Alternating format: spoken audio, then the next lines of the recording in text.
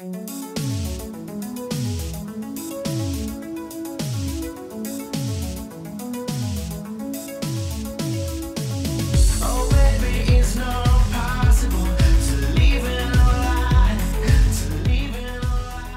comrades and friends. This is your Highlands Bunker podcast. We're in the shadow of Rockford Tower, behind enemy lines and in the belly of the Delaware Way beast. Carl is producing remotely, and we own all the means of production. Our guest today, our News Journal and Delaware Online journalist, Jeannie Kwan. Hello, Jeannie. Hi. Also, photojournalist, visual artist, producer, social commentator, Liverpool Football Club propagandist, rock on tour, Renaissance man, Jerry Habraken. Jerry, how are you? I'm pretty good. It's almost Friday. That's the kind of commentary that we want. I do have a funny story. I have a couple funny stories, Jerry, but I'll save them for later. Okay. Jeannie and Jerry reported a story in late August titled "How a Wilmington Affordable Housing Project Created to Serve the City's Lowest Earners Was Lost." I know that reporters and photographers don't write the headlines, so I won't waste time on a long critique other than to say that headline is total dog shit. My headline would be more like Mayor Przicki and Deputy Rago hate poor people. Some might find this commentary outlandish or incendiary, but after reviewing this reporting, I guess you can sort of tell me. Jeannie, so late 1990s, there's a deal cut, as many were, to build affordable housing, and Quaker Village was born. So you want to give us the sort of the background on the building and sort of the first years that it was sort of established? Sure. Well, first of all, I did have some hand in writing that headline, and I just want to say that I do not endorse Rob's. It's pretty complicated, but basically, this housing project is pretty recognizable. It's at 4th and Tatnall, 4th and West in Wilmington, and it was built through the Low-Income Housing Tax Credits Program, which is a nationwide program in which developers get awarded tax credits by the state housing authority in each state, and it gives you the ability to sell tax credits to investors to fund subsidized housing, because obviously with affordable housing you can't charge market rate rent. So in order to make the deal work and make this profitable for you, you're going to need somebody to make up a certain amount of the to subsidize a certain amount of their construction costs. So this comes in the form of tax credits. And this is generally one of those programs that's kind of has like traditional bipartisan support. It uses a government program to incentivize private development. And it's one of the more, I guess, commentators in the housing world would say that it's kind of it's like one of the more prolific generators of low-income housing in the country. It's, really costly for the government itself to build low-income units. This kind of, as they say, leverages the power of the private market. So yeah, in Delaware, it's one of the only ways that you can sort of spur affordable housing development. Every year, the way that developers compete for credits through the Delaware State Housing Authority, it's pretty competitive every year, and there's only really enough tax credits each year for like one major project. Actually, I may be misspeaking on that, but it is definitely a competitive process. And sometimes projects have to like wait till the next year if one major project got favored one year or something like that. So yeah, back then, this project was one of the ones that was afforded the credits. And it comes with a really long and strict income restriction on the units, as all affordable housing units have. And you basically cannot get out of these restrictions because it's tied to the tax code. So that's the long and short of it. It was about 45 units near downtown Wilmington. It was advertised as being close to downtown and having kind of like a classier look than, I don't know what they're comparing it to, but that's kind of the that's the atmosphere that this was being.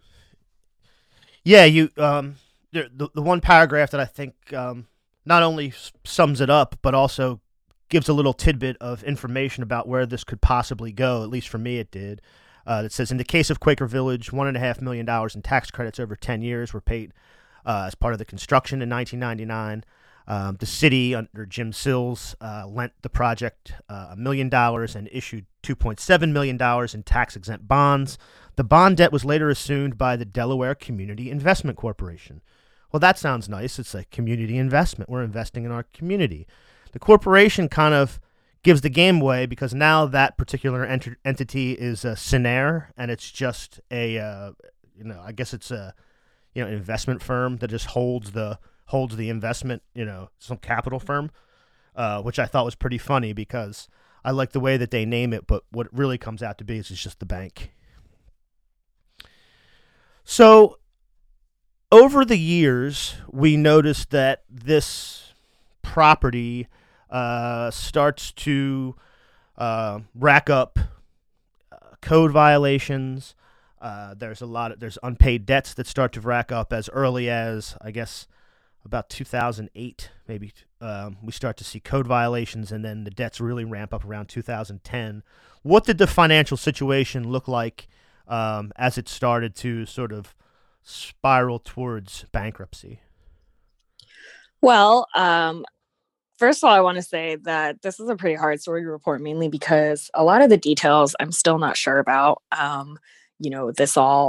I reported this out after everything was sort of said and done and it had all already happened. And one of the main players involved, one of the guys in charge of the construction company that was, um, the owner of the building, he passed away like while this was all happening. And so, I wasn't able to obviously get his side of it. And then the other old owner of the building, um, he said that he wasn't personally as involved at the time. So it was, so we don't know all the details, but as far as I can tell, the lender, which is now Scenario, started noticing that they just weren't, there was a lot of debts racking up, including things like unpaid property taxes, water bills, things like that. And they said that that was really a red flag for them because if you're not paying your water bills and your property taxes, there's probably a lot of other stuff that you're not paying, is how they put it. So that's sort of, they started noticing that some things were going wrong and they were worried that they would not be able to pay off the initial loan. And then another thing that's looming is that a lot of these projects, at first they have like a 15-year compliance for keeping the units affordable. Usually towards the end of that, buildings go through some wear and tear. They've had multiple sets of tenants go through. And so you're kind of seeing a need for capital improvements. And that is also emerging in this building. You can see later through licenses and inspection reports that it was definitely in bad shape and the tenants had been complaining a lot about different conditions in the units and stuff.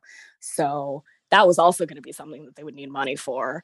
So this is all kind of coming to a head as the 15-year initial affordability compliance period is, winding to its deadline.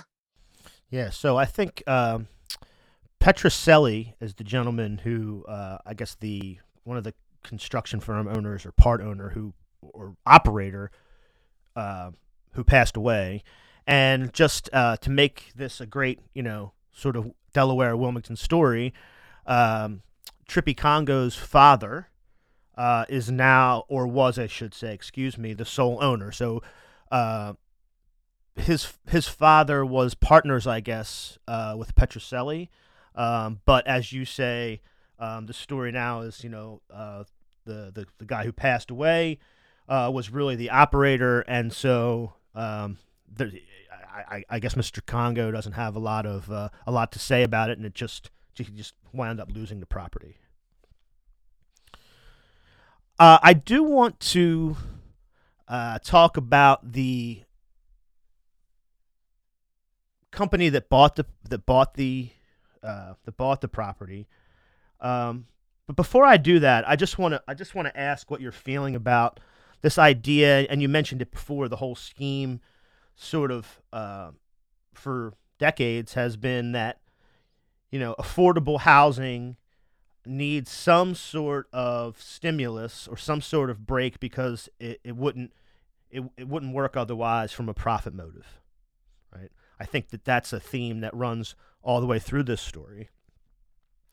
I think this is what the new company has said, is that they need to find ways to wriggle out of any kind of rent control because it's just not profitable sort of otherwise.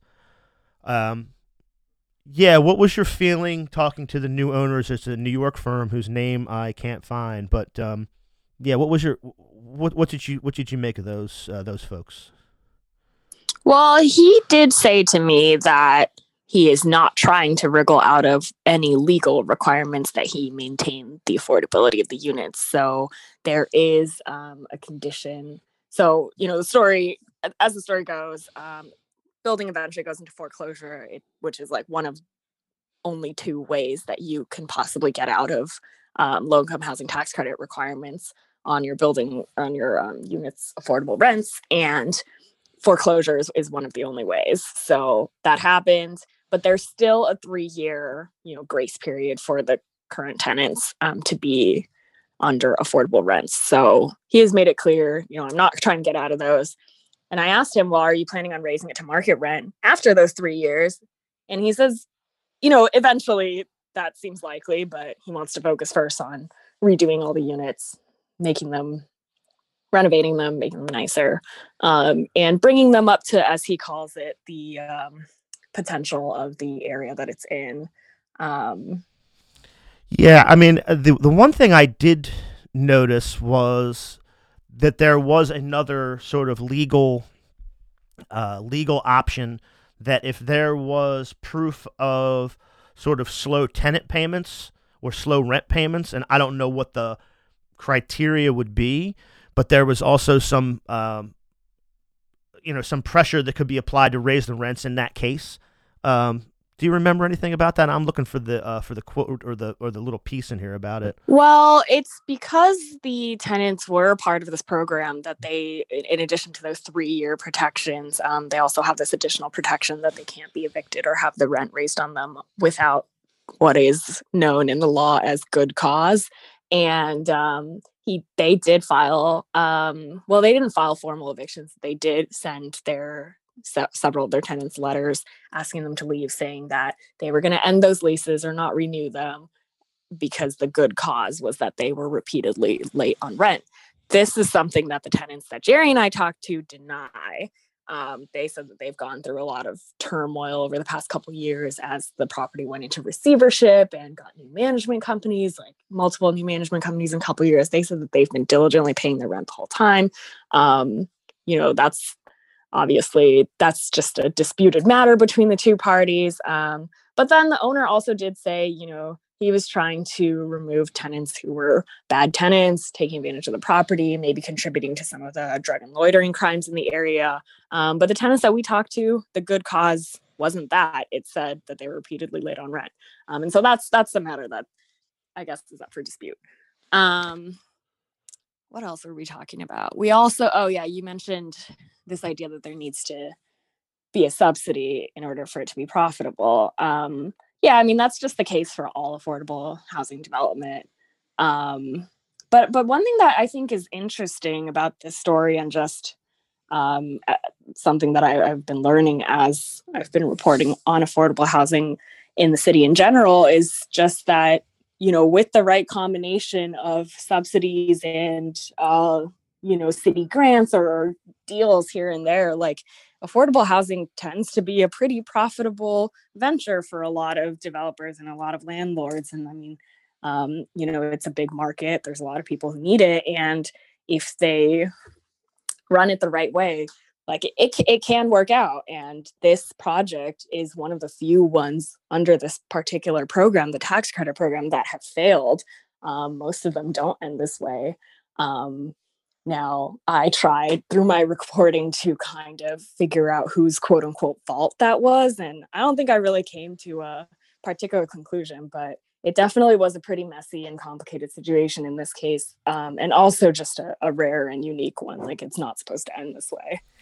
Yeah, I think you were that was clear that a lot of them, or the lion's share are successful in some fashion, or at least don't end sort of like this one has. But I agree with you. I mean, it's very hard to make a conclusion because there's no way to really interrogate like why the building fell into that financial situation because Mr. Congo sort of just shrugs and the other guy's not here, so everybody can just kind of walk away from it. And there's no like, was it mismanagement? Was it other reasons? I mean, I guess it's hard to suss out now. I guess moving forward from that, the one thing that I'm always frustrated with, and I think Jerry captures it so poignantly to me, is just the tenants that are being, not only just the tenants that are being impacted, but like what their life is like, what it looks like, what they look like, what the building looks like. So it was pretty cool. I noticed just today looking back, and I hadn't noticed it. I've read it like 3 times. Jerry, did you shoot the video too? I didn't realize there was video. Yeah, I did the video. Yeah, and kind of did it over 2 sessions of going over to the apartments. Yeah, because there's a shot of somebody, I guess, clearing out and walking down a set of stairs. That then there's like a still photograph of just that flight of stairs, which was pretty cool, I thought. Yeah, I mean, what's your thought process when you go in and you meet such a diverse group of people to kind of be able to show, I don't know how many photos you ran, maybe 6 with this big piece, and some of them are like sort of portrait style where they're sort of set up and kind of moving in that way, really captures a person or in this case a family and then another couple. Yeah, do you ever go in there with sort of a general idea of, or you just sort of see the lay of the land? What's your process? Trying to put photos in your head before you go is generally a bad idea because you kind of put this grandiose Pulitzer photo in your head, and you're like, that's what I want, and I'm gonna be stubborn until I get it. So it's best to just kind of go in super open-minded. And with this, it's a little bit of luck and a little bit of patience. I definitely always try to do the interviews first because then you can like learn about little details. Oh, I need to go photograph this mold they talked about or this faucet that's not working. Um, so that can help give you ideas for your video or the photo. And you get a kind of a vibe of the person and, are they real sullen and down or are they, despite everything going on, very proud, and that will affect like how I shoot the portrait and things like that, how I pose them. So yeah, I just kind of jump in with like a blank canvas, and then I kind of let them form what it's going to look like. Yeah, it's cool. We've talked about this offline before, but you don't see, I don't think, a lot of like portrait or posed photos of people with news stories, but the most poignant ones are the ones that are stuck to the ones you do. We've talked about some of them before. It's interesting. Is that something that like a lot of just sort of local photojournalists do? I don't notice it that much, but maybe it's just me. You mean as far as written stories? I'll give you an example. We've talked about this one before because I found it particularly, I've just thought it was a particularly good photograph of the woman who is the activist in Southbridge, and you went to a meeting about them redeveloping sort of a brownfield or some sort of dirty, chemical device and putting some more heavy industry there. And so there was a meeting about this issue, this sort of like land use in a low-income neighborhood, environmental aspects or whatever. But one of the photos that ran with the 3 was a portrait of that woman sort of standing in front of that field that was obviously posed and done like more of a portrait. And I thought, oh, I don't see a lot of people doing that, and I find it fascinating that that's something that you incorporate into it. But maybe I'm just not paying close enough attention. I mean, I always think like the environment is way better than doing like a really tight headshot or really kind of a studio type portrait. I don't know. I always like to keep my portraits kind of no nonsense. Put you in your environment. You can move around the photo and and gather details. You can see her apartment. You can see, like in this portrait of Karima and her kids on the couch. Yeah. I don't know. It looks like a lived-in home. There's a shoe on the floor. I mean, it's I don't know. You see that, just things like a basic shoe on the floor, a pillow, and you're like, oh yeah, my apartment's like that. Oh, these are real people, and I don't think you get that if it's this like really set up, clean looking picture all the time. No, I certainly agree. It definitely adds some weight to the stuff I read. So I just think it's cool. I know that's when you're like, I don't know what I have to add to this. I was like, you add. That's what you're out there doing. You're adding. It's Actually, great. I definitely want, since we're just talking about local journalism and plugging local journalism, which is my favorite hobby. Jerry puts in so much time and work, spending time with the subjects of his photographs before, he comes up with the idea for the portrait. Like, we went and interviewed the tenants once, and I had talked to them over the phone on my own, where, it's kind of easy for me to do my initial interviews over the phone and just kind of get a sense of what the situation is before I decide, like, do you want to take the time to meet up? Do you want to be photographed? So Jerry and I went once, and it was my second time talking to them. And then he went another time.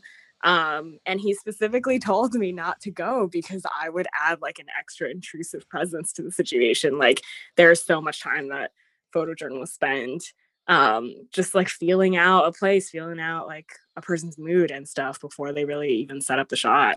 So I think that's really impressive. I like that. You were going to ruin you were going to ruin the scene. Bad vibes. I bring bad vibes everywhere, so it's fine. I understand. So before we get to the part of the story where the city sort of steps back into it, I do want to read a couple of quotes from the representative of the company who has purchased this property. Quote, "We go into areas that are questionable, on the border, on the cusp, and try to turn it toward the right rather than toward the left. It's just a matter of cleaning up the property and bringing it up to its potential." Now, and then he goes on to talk about drugs and loitering, and I suppose that that neighborhood is it's a higher crime neighborhood. It's certainly more poor people in certain neighborhoods get all of that. I thought that was I thought these were some odd word choices about sort of questionable, and rather than toward the right and not towards the wrong, he said towards the left. I thought that was interesting. Or on the cusp. That's on the cusp of what? That's very interesting to me. I mean, this sort of guy, I know you chose a couple of these quotes, so you must have found them quite interesting as well. What sort of sense did you get from this dude? Well, he had also referred to another redeveloped property that his group did in near the Newcastle area. And, I think this is sort of a common parlance in the development world, or appears to be, as I'm learning as I cover these issues, about like choosing areas where people feel like the real estate market might be turned towards the stronger. Like, I think what he was referring to was that this is an area that's in between downtown and West Center City. It's in between an area that has seen a lot of real estate activity and has seen a lot of redevelopment, and lower crime, and then an area that hasn't seen as much. And that is sort of how redevelopment works, is you start somewhere where the market is strong and you sort of continue to move outward. So I that is my sense of what they meant, and that's my sense of what overall like people in the development world mean when they think of the potential of the market that they're working in.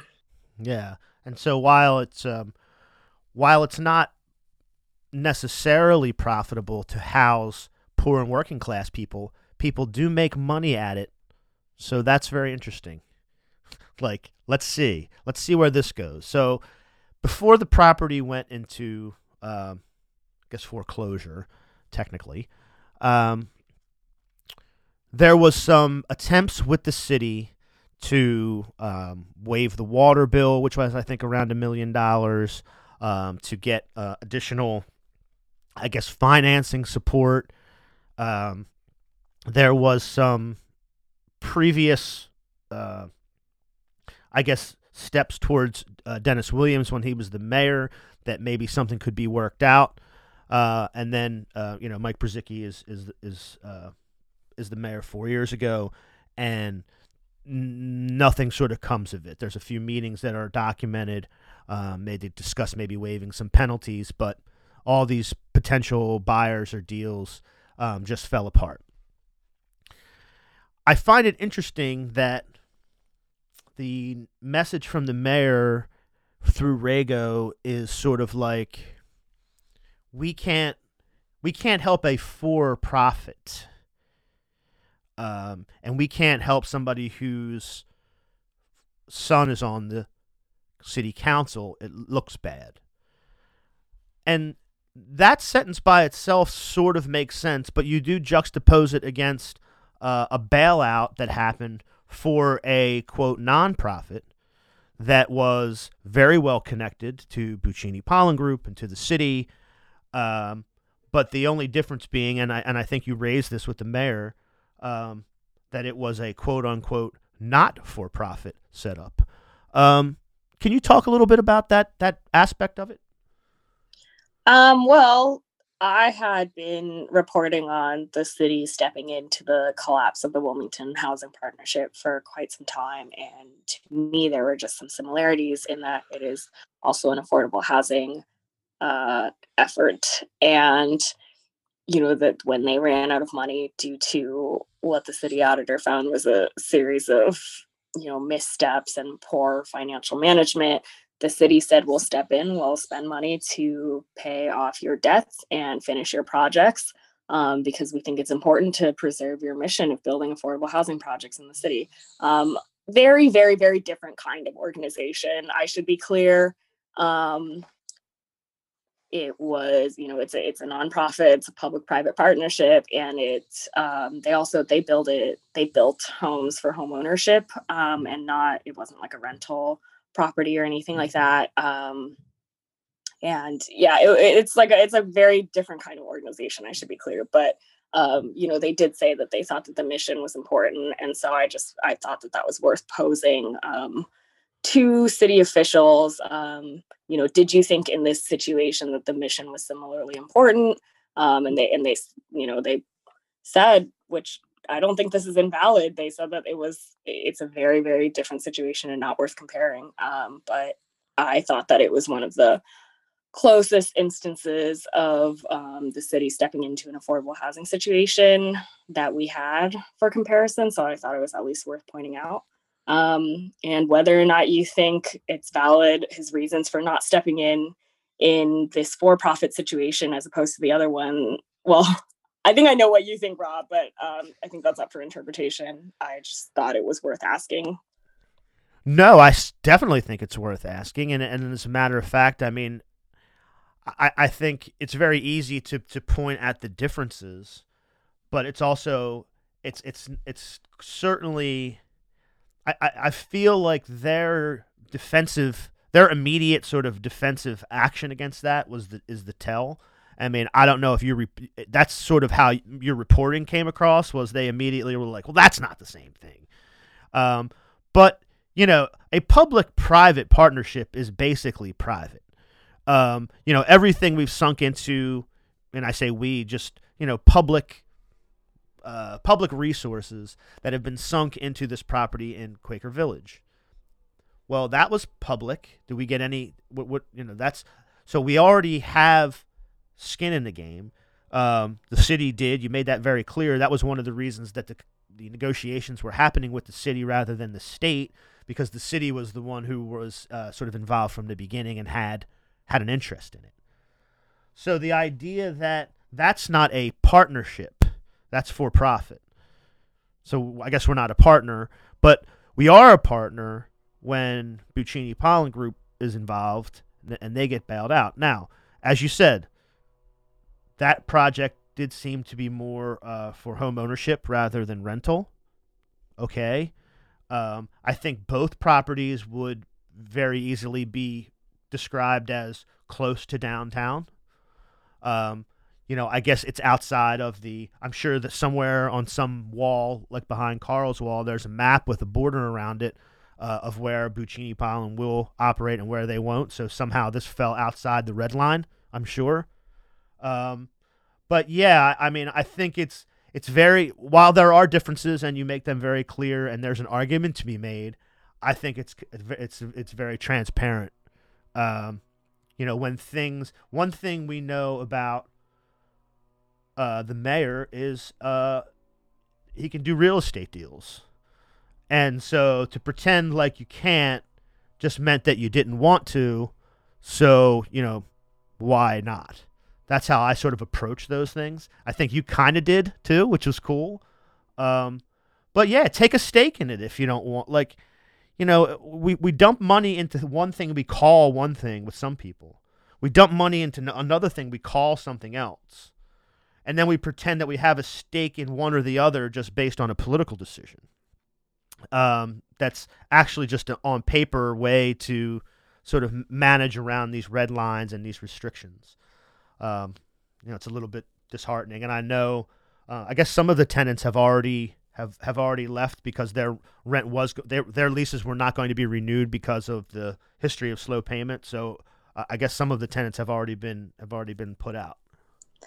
Yeah, some of them had left. Karima told us that they had sort of trickled out throughout the year or even during the foreclosure processes. They were kind of worried about what was to come. But then as the last that we heard from Karima, she herself has not been able to find a unit that was, the right price and size for her family. The other element of this is that this is all happening during the coronavirus crisis, which is not over, as it turns out. It makes the rental market really difficult for especially low-income renters. Yeah, and I think that made the, the photographs hit even harder because, these are people not just being affected by this story, but it's upending their life in a real material way. One of the things you need is some sort of shelter. So, yeah, I mean, I kind of look at this overall like, it's commodification of one of the things that probably can't be commodified. I mean, that's how we started the conversation. It's like, okay, well, you can't make a profit at helping poor people. Okay. I mean, it's sort of like the conversation we had with healthcare. Well, maybe, what kind of profit margins do you want to put in there for people's like cancer treatment or life or death or coronavirus treatment or whatever, what have you? I think, that's the commentary from the reporting that I took away from it. And, I know you're not going to make any comment about that, or I'll tell you what, I won't mention anybody else by name just so you don't feel uncomfortable. You really did help write that headline, though. Garbage. Terrible. I do have to have some input in them occasionally. Well, at least you get some input. And I do like I think it's accurate. I mean, it was lost. I mean, a lot of things are accurate. The stuff John Rago said is technically accurate. I'm talking about the spirit of it. What's even worse is she's already written the headlines. I make a video, then I have to make a different headline for the video. And I don't have this writing background. And it's terrible. I feel like that makes it easier for you. Video headlines are awful. All my video headlines are terrible for every story. Here's the video headline for this story. Affordable housing residents forced to look for a new home during a pandemic. I like that, actually. Yeah, I think it's accurate and tells you what you need to know. Well, that's true. Okay, fine. I'm always arguing with you goddamn journos about this. So one last thing on a housing topic, because it's topical and I want to get your take on it because you're the go-to now. Tomorrow, I guess Blight Bill 4.0 or 3.7 or whatever it is probably going to pass the city council. Our buddy it's actually Bud. Next week. It's next week. Wait. Or I don't know when you're releasing this. It's on the 15th. Okay. Whenever this probably maybe in 2 weeks. So I guess it won't really. It's nothing we say here is going to matter one way or the other. I don't think. I do appreciate our buddy to Bud doing his lame duck, is doing somebody a favor. Way to go, bud. Pushing through this recalculated, redone blight bill. So I did speak to a housing activist of some esteem today, who isn't necessarily, I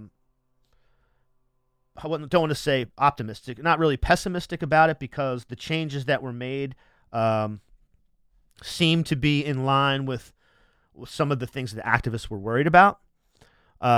Maybe we're just sort of, it's going to happen, so you just resign yourself to your fate. But yeah, where's that stand? What changes were made, and can you give us just a little background on what's happening with that? Sure. The perennial blight bill is back on the city council floor next week, October 15th. What it does is convert the building code enforcement system from a criminal to a civil process. Super exciting, I know. But basically, the city believes that it takes too long right now to hold property owners, specifically what they say is absentee and shitty landlords, to account for the condition of their properties. Right now, you have to go to court. It's like a misdemeanor charge. And then you can appeal, and court takes a long time and stuff, and in all of that time the violation doesn't get corrected. So they're trying to change it to a civil process in which you just automatically get a fine, and then if you don't fix it in a week, you get another fine. And they're thinking that if we hit them in the pocketbook, it will make them comply. And they're saying that this is an effort to really help low-income tenants who are being exploited by landlords, but also get some of the vacant properties that are in bad condition to be in slightly better shape. This went through numerous iterations over the past 2-3 years. At first, this applied to all property owners, and there was this big concern that this should not apply to owners of their own homes who might not be able to afford home repairs. So those people are out of the equation altogether. They just are under the old system, which is the go to court system. Yeah, that was my understanding, that one of the big changes was to remove property owners in total just from the changes, so that and I think that was the general critique from the activist left, was that it was really open to discretion on who could be targeted, and so any sort of criteria that helped certain cohorts of people was going to be helpful. Because it was sort of open, and that was the one thing that was mentioned to me today, is that owner-occupied homeowners are going to be taken out of the more strict, open sort of enforcement, and the old policy will continue for them. Yeah, they actually made that change 2 years ago at this point. It was right before I got to Wilmington. And then since then, it's still been through a few other concessions, but that was the biggest change, and it was made 2 years ago. But I definitely get the sense that proponents of the bill have not, since that change, regained a lot of people's trust over it. So it's been controversial still, even though the major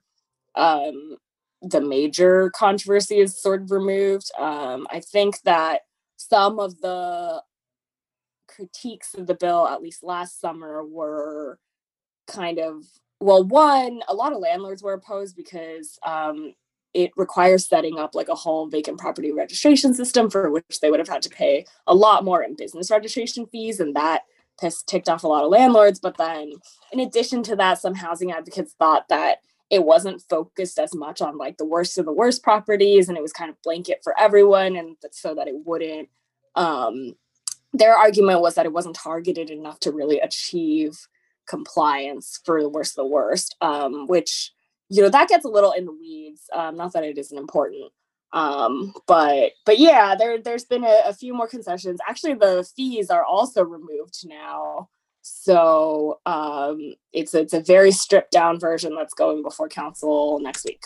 Yeah. And I think I agree with that. I think it did get in the weeds because both sides were sort of throwing out these hypothetical situations or anecdotal situations or their individual narrow situation, because it was written in a way to make it selective.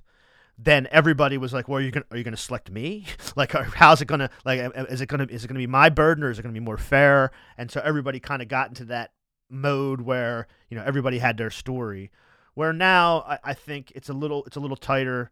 The only other changes that I'm aware of, and I don't know when these changes were made, was that two things. Number one is there's a mechanism by which there's a review process now that there wasn't there before. Now, I don't know whether that review process through, I think it's a city council committee. I don't know whether, do I have a lot of faith that the city council actually even just operates properly? Not really, but we'll see. At least it's written down. And the other thing is that I believe that the change needs to be fully reviewed by the council in 3 years, so it has a pretty abrupt sundowning provision that will have to be re-reviewed. That's the only other things I can think of. So now is a time where I'm gonna kind of give a little secret away, because we talk about this every once in a while, and I want to kind of tease it, because one of these days we're going to release the Lost Jerry tapes. Because look, he's rolling his eyes. He knows this is going to happen. This is what I'm here for.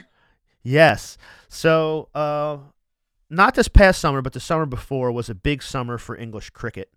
And Jerry was like, I don't understand it. Jerry's, it's not really a hatred of baseball. It's an understanding that baseball is the opposite of good. It's the black hat. Shane, like the white hat and the black hat. It's the thing that's going to draw you down into the pit.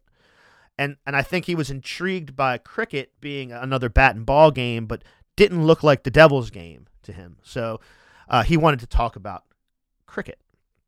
So we turned the microphones on, and I have to start the way I always start, just talking about Jerry's life, where he's from, what it was like. And Jerry starts spinning yarns about his life. Incredible stories. That's why I called him a raconteur earlier. So that goes on for about 30, 40 minutes. And then we realize, oh shit, we got to talk about the cricket. So then I explain the rules of cricket for like an hour. And Jerry asks questions, and we go back and forth. And then after that, Jerry closes this discussion that's like 2.5 hours long with this story of I don't want to give too much of it away, but I'll just say that how can I tease it? Him and his friend, if I remember this correctly, Jerry and his best friend dated in high school twin sisters. But the sisters were also the daughters of the local Pentecostal minister, which is incredible. Now, did I at least get Jerry the details, those details correct?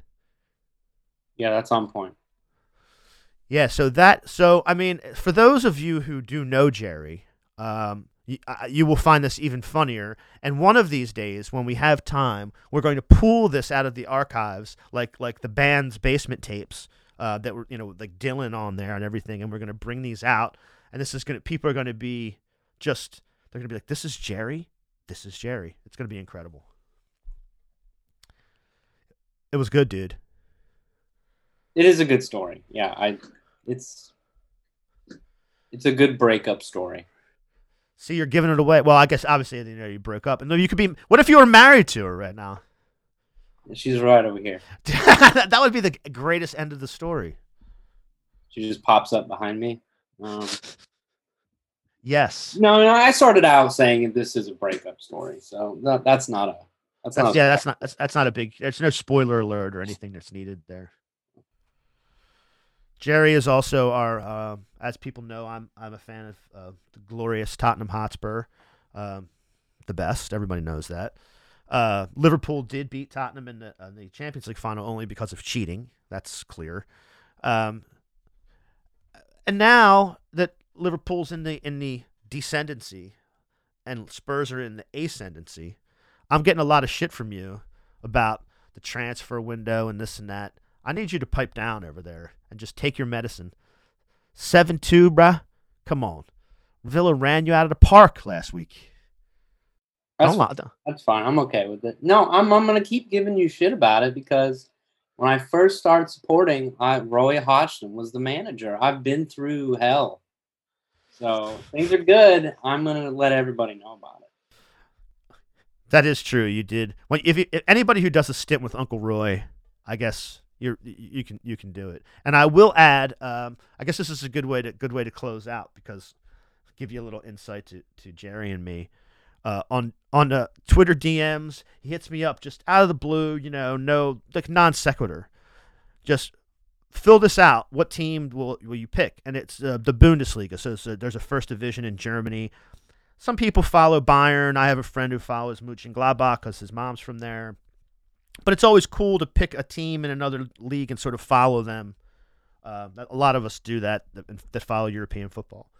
And so a lot of these websites will put out like little surveys about what team you should support in which country based on your stuff you like, how you travel, food you like, what kind of person you are, whatever. But it's all like a personality test. It doesn't look like it's going to answer any questions. It's like, what kind of city do you want to live in? What kind of movies do you like? All this, just like a personality test. And then after 15 questions or whatever, it comes out Augsburg, which is like it's like real old city in Bavaria near Munich. And I was like, I've been to Bavaria a few times. So I was like, oh, cool, it's a Bavarian team, Augsburg. So the next day I said I got Augsburg. And he got Augsburg too. So now we're fans of the, I don't even know what they are. They're just Augsburg. Do they have a nickname or anything? No, there's no nickname. There's no mascot. No, none of that BS. They're just a team in a small town. They're like in the top 3. They beat Dortmund. They've had a good run here. Since we've been following them. We might be good luck for them. Yeah. Oh, before we go, rest in peace, Eddie Van Halen. This week sucked. Yeah. I'm on record. The first I call it an album, but it was a cassette tape. Was Van Halen 1984. It's the first music I bought with my own money. And I noticed when I played 1984 yesterday, after I heard Eddie Van Halen died, I turned it over and the back of the LP actually said also available in cassette. And I'm like, I wonder where that cassette is that I had all those years ago.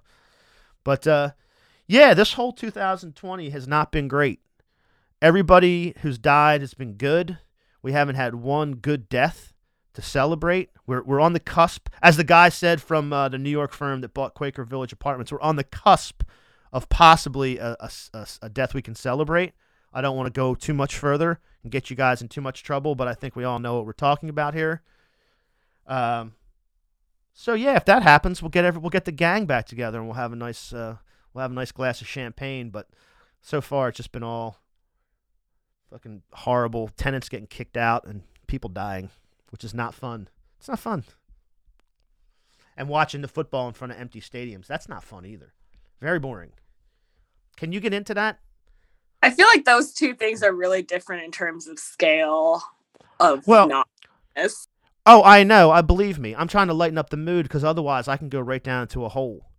I mean, believe me. I'm trying to talk about something light. Something, Jerry doesn't want to get dark. Oh, I do have a work story. I did shoot the Eagles' first home game, and that was the weirdest thing with no fans. Yeah. Their stadium was just empty. The cool thing was you could hear all the shit talking between the two teams. Like the guys on the sideline just like heckling every time, a mistake was made. So that was cool. But yeah, like a stadium with 0 fans, it's bizarre. It just feels weird. Yeah, and it's weird. I guess it's weird to watch it too because they pump in the sound. Now, when teams have gotten sort of suspensions or other sort of like slaps on the wrist and they've had to play a game, behind closed doors, they just play it, and as you said, you can hear everything. You can hear the ball, the leather of the ball as it moves around, and people yelling at each other. But now when they pump in the sound to an empty stadium, when you're watching it, it seems weird. When you're there, it's probably bizarre. Yeah, I mean, we're getting the second wave that we were promised, I think. So I guess we'll just have to deal with whatever's happening. As Jeannie said, this priority is pretty far down the list of priorities for me right now. But it would be nice to watch a proper football match in the middle of this fucking shit. Agreed. Well, are we thank ever you. going to talk about pandemic cooking? Yes. Well, I actually, to be honest, I wanted to talk. I wanted to get a panel together. It was you, I think, Kirsten Walther, who does like vegan and baking, and Medina, who does a lot of cooking. And I think it's all like halal cooking. And it would be cool to get everybody together because I wanted to talk about my personal thing, which was the pasta grannies. Did I send you a thing about the pasta grannies? I love I them. love pasta grannies. They're the best. Nurse Susan says I'm a pasta granny, which I think is fucking dope. I want to be one. Yeah, we got to do a panel. That might be one of our fun panel discussions. Carl and I were talking about starting to ramp up a little bit and maybe drop some more like midweek episodes in the middle. And we did a panel after the it's a political one, but it was after the primary with Paul Blest and just some random people across the political spectrum. And it was really cool, actually. It worked out cool. So that's a great idea. I got to get on that. It'd probably be after the general. This would be a perfect like Thanksgiving week thing. Are you around? I mean, no one's can go anywhere, so everybody's going to be around. What do you think? Want to do a food one, like say in a month? Yeah, I'll talk about food anytime. That's true. I'm sort of the same way. Susan can't believe that. Like, I plan one. We're eating, and I'm like, so tomorrow I think I'm going to go to Sanson's. I'm going to get some clams. She's like, we haven't even finished eating dinner today. I'm like, you gotta plan this, what you're doing to get it right. You gotta think about what you're doing. You can't just throw it all together at the end. Have any of your go-to spots closed or anything? Have you had any trouble with the pandemic and everything? Any of the places you go and get out? Delacour. That place was good. I know. Well, we had. Yeah, I'm bummed about that one. Yeah, me too. We had our friend Alex, fellow Liverpool supporter, and somebody who lived in Lancashire. Yeah, we had him on right about the time they were going under. That was a bummer too, since we knew him. Southeast Kitchen every Friday, still going strong. Yeah, he's the best. I love him. The guy's the greatest dude. Have you been to the new place where Delacour was? I haven't been there. I haven't. Is it? I guess it's Chiro. Is that what it is? Yeah, I went in and Kind was of there, expensive. Is it? Well, my thing is, I don't know what they're going to do when it gets cold and you can't be outside. I know the guy's good. Do you know the story of the chef there? That would be actually a great story to do. I'm not going to say you can't steal this now because you'll scoop me on it. But that guy was the chef at Moro. It was on Scott Street, right at like in Trolley, on the other side of Trolley, like sort of closer to like Kitchenleans, up the street from Kitchenleans. And he got a James Beard Award, or he got a nomination, excuse me, when that place opened. But he got total burnout. Like after 5 years or however many years it was there, he like just closed the restaurant, disappeared for like a year. He came back and he was bartender at the Sakar cigarettes place and cigar shop and club in Trolley. They built off the back of that a bar about, I don't know, 3 or 4 years ago. Very small. He was the bartender in there. Same dude. And then that's when he moved behind Veritas at the riverfront and had the lunch place there with the same guy he opened the Chiro from. So he kind of got back into it like there, and now he's like full bore back into like fine dining again almost. It's just an interesting story. I don't really even know the guy personally. I know him to like wave to him, but like anybody who was at like the top of their game, James Beard, and then had like total burnout is somebody who I feel that somehow in my I feel that. So I was always like I gotta try to get in touch with that guy. But that's the guy who owns that place. Him and the guy who owns the wine shop that they when they were down at the riverfront. Same two fellas. Don't steal that story. I met those two guys. They were nice. Yeah, they're nice guys. Well, I'm gonna go make some food myself. I baked bread today. How about that? Did you use yeast or you've been growing a starter? I fucked with that starter during the beginning of the lockdown, and I fucked with it for about 3 months or so. I wasn't into it. It was just too much. It was too much work. So yeah, now I just yeast it up. Same with my just dry active yeast. Same with my pizza crust.